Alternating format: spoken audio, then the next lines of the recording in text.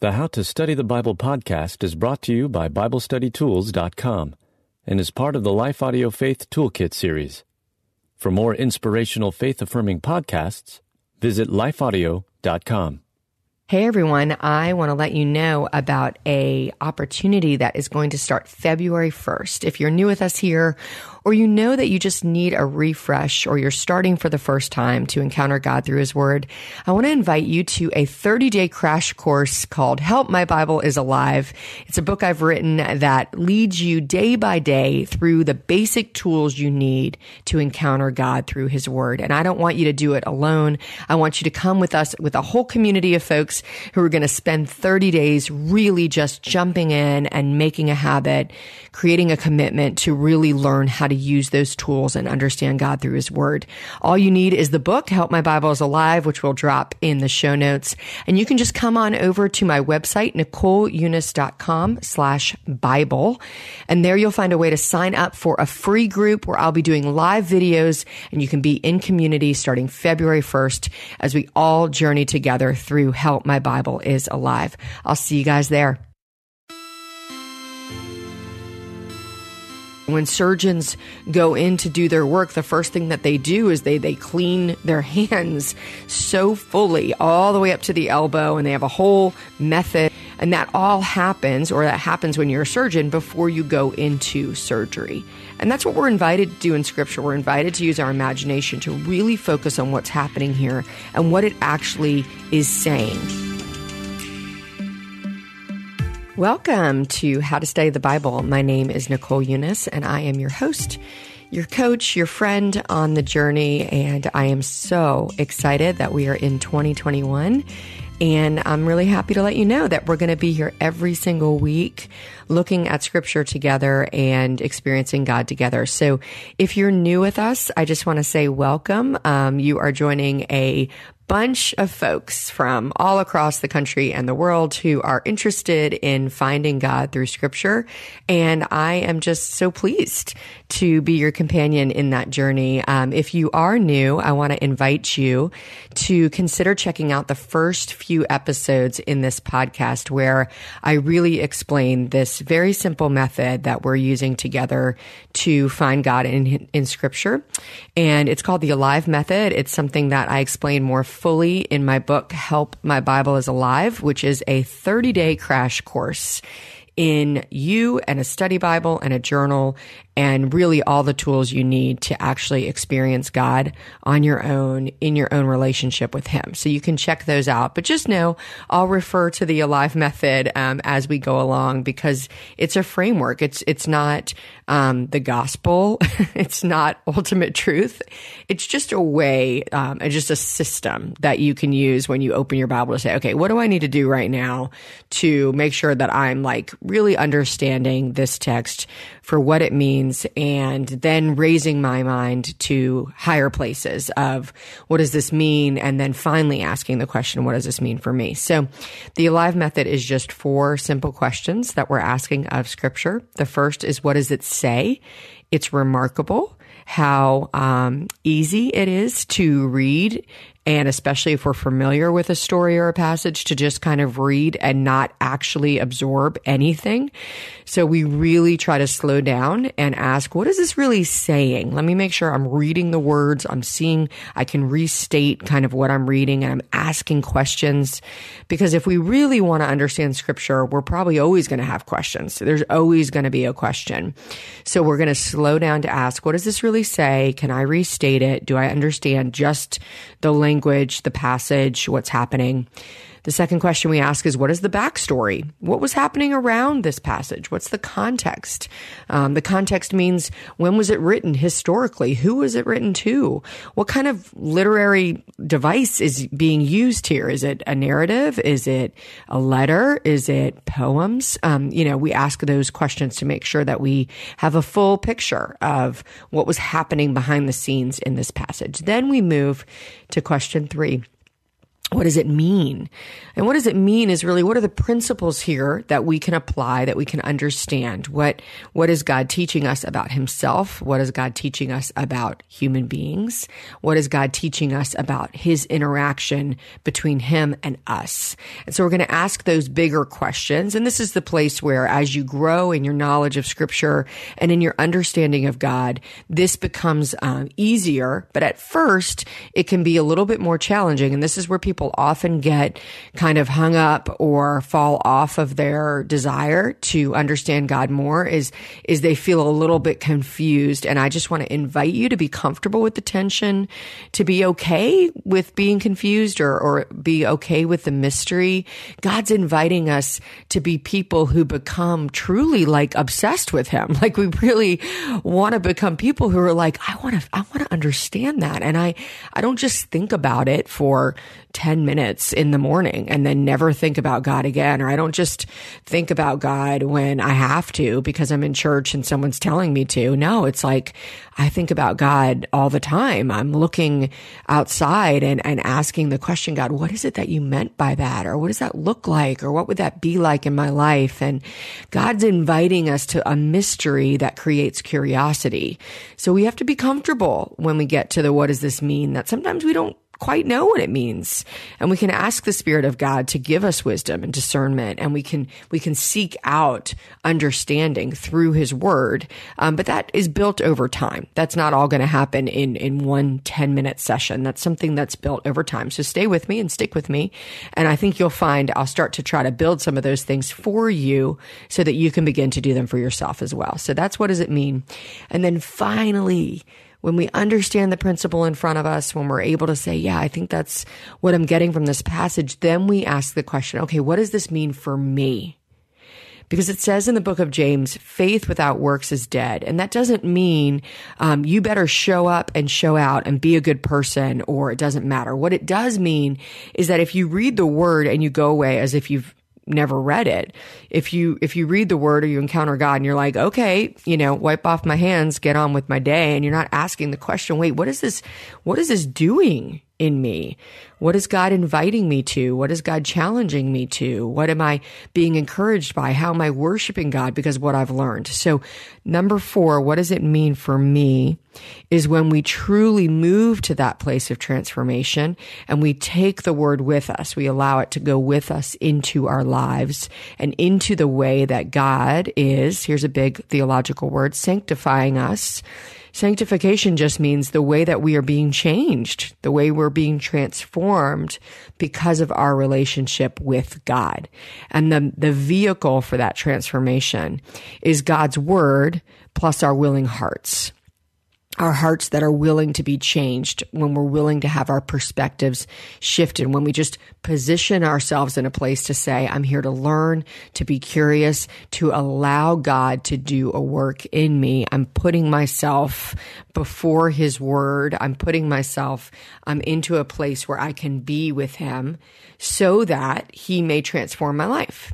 And that's why we ask that question at the very end. Now, some of us are very prone to just asking, what does this mean for me, without the other 3 steps. And what I'm here to do is to provide that discipline of asking those other steps so that we're not reading scripture out of context and becoming disappointed and discouraged or cynical because we're reading passages and we're taking them out of the context that they were originally meant for.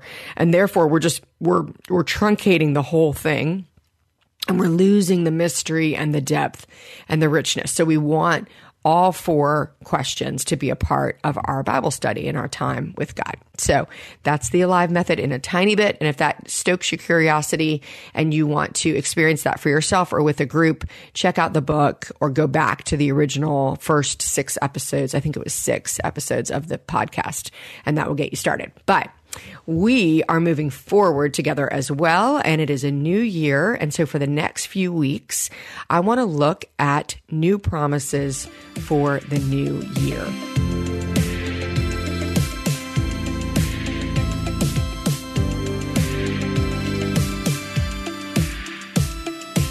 This part of you that loves new, that longs for new, I believe that was put into you by your Father God, by your spiritual parent. this desire to be made new, comes from him and is backed up by him. And the foundation of that desire for new we find in Scripture.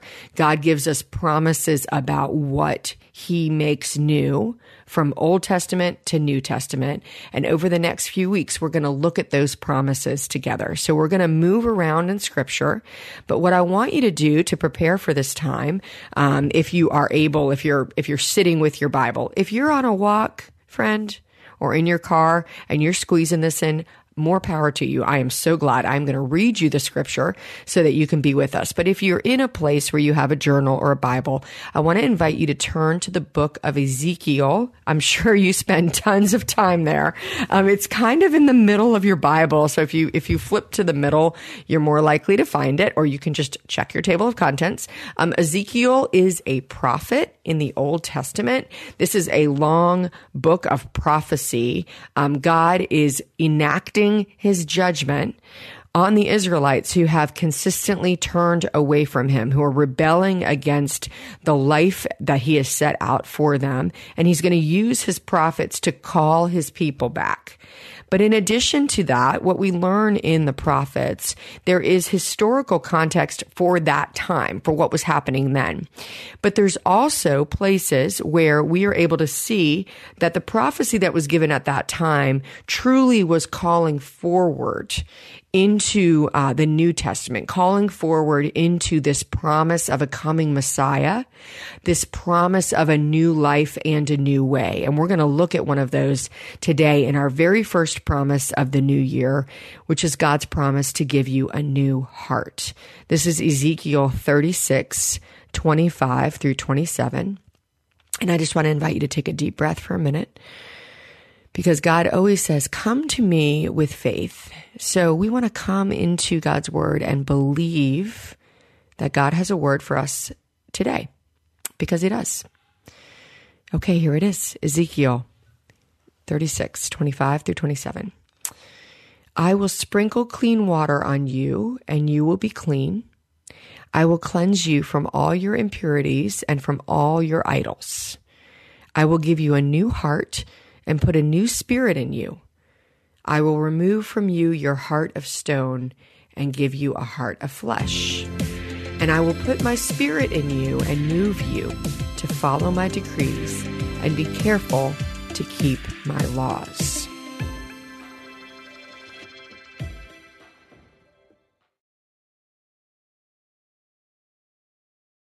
Okay, Alive Method number 1. What does it say?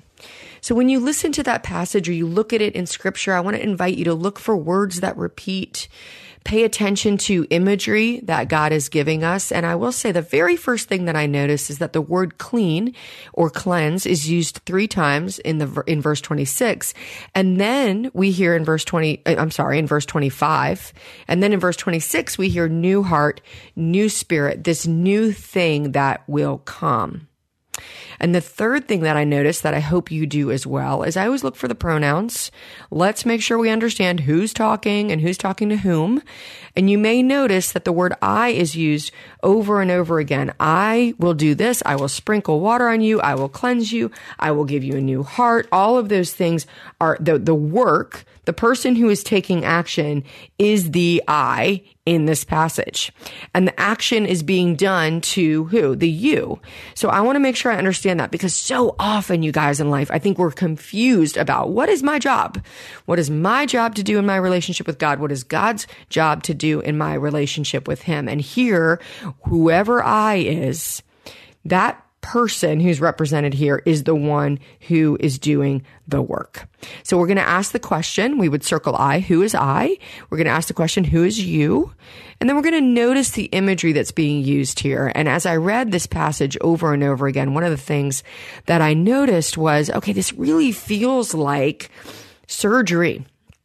This feels like surgery, just what happens with surgery. And when surgeons go in to do their work, the first thing that they do is they clean their hands so fully all the way up to the elbow. And they have a whole method. My oldest son, when he was a new baby, was in the NICU for 7 days. Thankfully, he was really fine, but we were monitoring him for a long time. And as a new mother, I remember so well every 3 hours going into that NICU and doing the full scrub protocol before we went in to see our son. And that was a very, very systematic process of making sure that you were clean. And that all happens, or that happens when you're a surgeon before you go into surgery. And when I look at this passage, I think to myself, it's like surgery. And that's what we're invited to do in Scripture. We're invited to use our imagination to really focus on what's happening here and what it actually is saying. And so what we hear now is that we've got these questions, and I'll answer a couple of questions for you. The first is this: you may have already guessed, but if you back up to verse 22 in this chapter, it starts and says, "Therefore say to the house of Israel, this is what the sovereign Lord says." So we have our answers there about who this passage is to. So first of all, this was said, this is Ezekiel speaking as God. So the I in this passage is God. God is saying, this is what he is going to do. And the you is the house of Israel. Now, what we know right now in 2021 is that we know in the New Testament, and again, this is where as you begin to grow in Bible knowledge, you can understand this, but you should ask these questions. We know in the New Testament that we are considered the new Israel, that those who are following Jesus are considered the chosen people, which means we can go back into Scripture and see that these promises are not just for the Jew, but also for the Gentile. And if you're not Jewish or Jewish by birth, you're a Gentile. Everyone else is a Gentile. So what we know is that these promises apply to us as well. So the backstory of Ezekiel, and I've given you a little bit of that. Question 2, what's the backstory? The context of Ezekiel, and I find this just in a study Bible. I'm only using my study Bible when I'm leading you guys. And in my study Bible, when I look at the book introduction of Ezekiel, the book introduction is always full of gems. Like if you're just confused, especially if you're not familiar with a book that you're reading, go to the book introduction. It will help you so much. And one of the things it says in the book introduction is that Ezekiel is about God's sovereignty. And 65 times in the book of Ezekiel, there is a mention of something like, then they will know that I am the Lord. Basically, the theme of Ezekiel is that God is expressing how he will be known as God. And chapters 1 through 33 are basically all the bad news. 33 chapters about punishment for Israel's sin. But then we move into chapters 33 and 48, which is this promise of full consolation, full restoration, full mercy because of God's grace. And so we're entering into that part of the passage. And we want to know that stuff when we're reading what we're reading, because it's pretty easy to be encouraged by this passage without going that deep. But when we actually understand, wait a second, God is promising this work that he's going to do, and he's doing it for his people who have completely turned away from him. Like he is doing this, he's offering his love and grace. And if you read chapters 1 through 33 of Ezekiel, you're going to be like, who is that God? Oh my goodness. But you've got to understand the context. God has promised over and over again that we can return to him. God has promised to his people, no matter what you've done, turn to me and I will have mercy on you. And now he's saying how that plays out. But God is a God of truth and of justice. So he's saying in the first 33 chapters, hey, if you turn away from me, it's going to go badly for you. Like if you don't do life the way I've laid out life for you, it doesn't go well. And any one of us who has ever wandered from God, who's lived in rebellion, who's lived in sin, we know that feeling of being like, I have reached the end. Like this is leading me nowhere. And God is saying, this is the message of the Bible. But the message of Ezekiel is, you can come back to me. There is the promise that you can be made new. So question number 3, what does it mean? We hear this promise of a coming new thing. One of the principles that we hear here is that God is promising a coming new thing. Another place that we read about this is in Jeremiah 31, verse 34. This promise of a coming new thing, it says in that passage, no longer will they teach their neighbor or say to one another, hey, know the Lord, because they will all know me from the least to the greatest, declares the Lord, for I will forgive their wickedness and remember their sins no more. That was Jeremiah 31, verse 34. That's the promise of this coming new thing. That same promise is repeated in Hebrews 8. Hebrews actually quotes Jeremiah, no longer will they teach their neighbor or say, know the Lord. They will all know me from the least to the greatest. God is making a promise that everyone can know him and that there is a coming new thing. And in that coming new thing, we have been given a new heart and a new spirit. So if you are taking notes, if you are following along, I want you to write down as your principle, God is giving us a new heart and a new spirit. What's amazing to me, and I am trying not to get ahead of myself, but I can't help, y'all, it's 2021. We're going to need some time with God, yes? So I don't want to get ahead of myself, but I'm going to bring this up again in the rest of the series. But oh my goodness, all of this is pointing to this incredible moment that kind of reaches this apex, this climax, this mountaintop, where right before Jesus is going to the cross, he's with his disciples and he enacts this new way. And he says in Luke 22:20, I am giving you a new covenant. And that new covenant is sealed in his blood as he's about to go to the cross. So before the disciples even know where he's going, as he's explaining to them what needs to happen in order to enact this new life with God, where he is the ultimate sacrifice, where Jesus is the ultimate sacrifice, where he is our priest, where everything that we learn about in the Old Testament is coming to bear, is being culminated in the experience of Jesus. And he uses this language. Here comes your new promise. Guys, we get to live into this new promise. He enacts covenant language. He says, you will be my people and I will be your God. That's what God says all through the Old Testament. Whenever he's giving a covenant and a promise, he says, you'll be my people. I'll be your God. So when Jesus says, here comes the new covenant, he is referring to this coming new thing that is referred to in the Old Testament again and again. And when we read this passage in Ezekiel, this is the coming new thing. This is what was promised to us. All of the promises that are made about this coming new thing, we can have, we can access. So when we ask, what does this mean for me? It means that this promise in Ezekiel is a promise for you. God says, I will cleanse you from all of your impurities, from all of your idols, from all of the ways that you're tempted to go find life somewhere else outside of me. I can cleanse you from all of that. And not only that, but I'm going to do a surgery.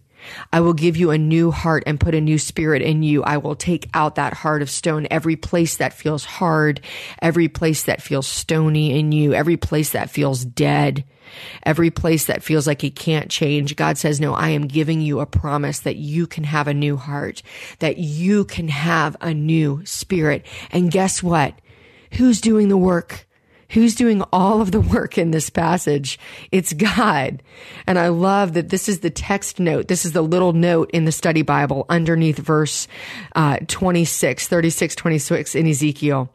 In the study Bible, it says, what God requires of his people, he always provides. I mean, come on now. Anybody want to just amen, wherever you are, on your walk, in your car, doing the dishes, sitting with your Bible. Amen. God, whatever he requires of his people, he provides for his people. And so in this passage, we learn, guys, we don't have to keep trying to make yourself new. You don't have to keep trying to clean yourself up. God is saying, I am the one who does the work. Come to me, turn to me. I am the one who does the work. So what does this mean for us today? What does this mean for you? Well, that's between you and God. Because any place that your heart feels stony or dead or like it can't change, any place in your life that you've given up on, any way that you've decided that you must not be qualified to know God in that way, to experience a big life with God, whatever that thing is, God is asking you to turn back to him today. And today is a day where you can say, yes, I believe, God, that you can give me a new heart, that you're the surgeon, the one who actually removes these places of stone and gives me a beating, living heart, that I can be alive in the life that you have given me today. And guys, if there is not a better promise for 2021, we are not going to find our life in the outside things of the world, because the only one who has the power to give us life is God through Jesus Christ. Amen. I'll see you guys next week. Thanks for listening to How to Study the Bible with Nicole Unice, a production of lifeaudio.com and the Salem Web Network. This episode was produced by Kelly Givens and our executive producer, Stephen McGarvey, and edited by Stephen Sanders. If you enjoyed what you heard today, we'd love for you to head over to your favorite podcast app and leave us a review. It really does help people find us. To learn more about Nicole, you can check out her website at NicoleUnice.com. Her book on how to study the Bible is called Help, My Bible is Alive. And you can find a link to that, plus a link to Nicole's site, in today's show notes.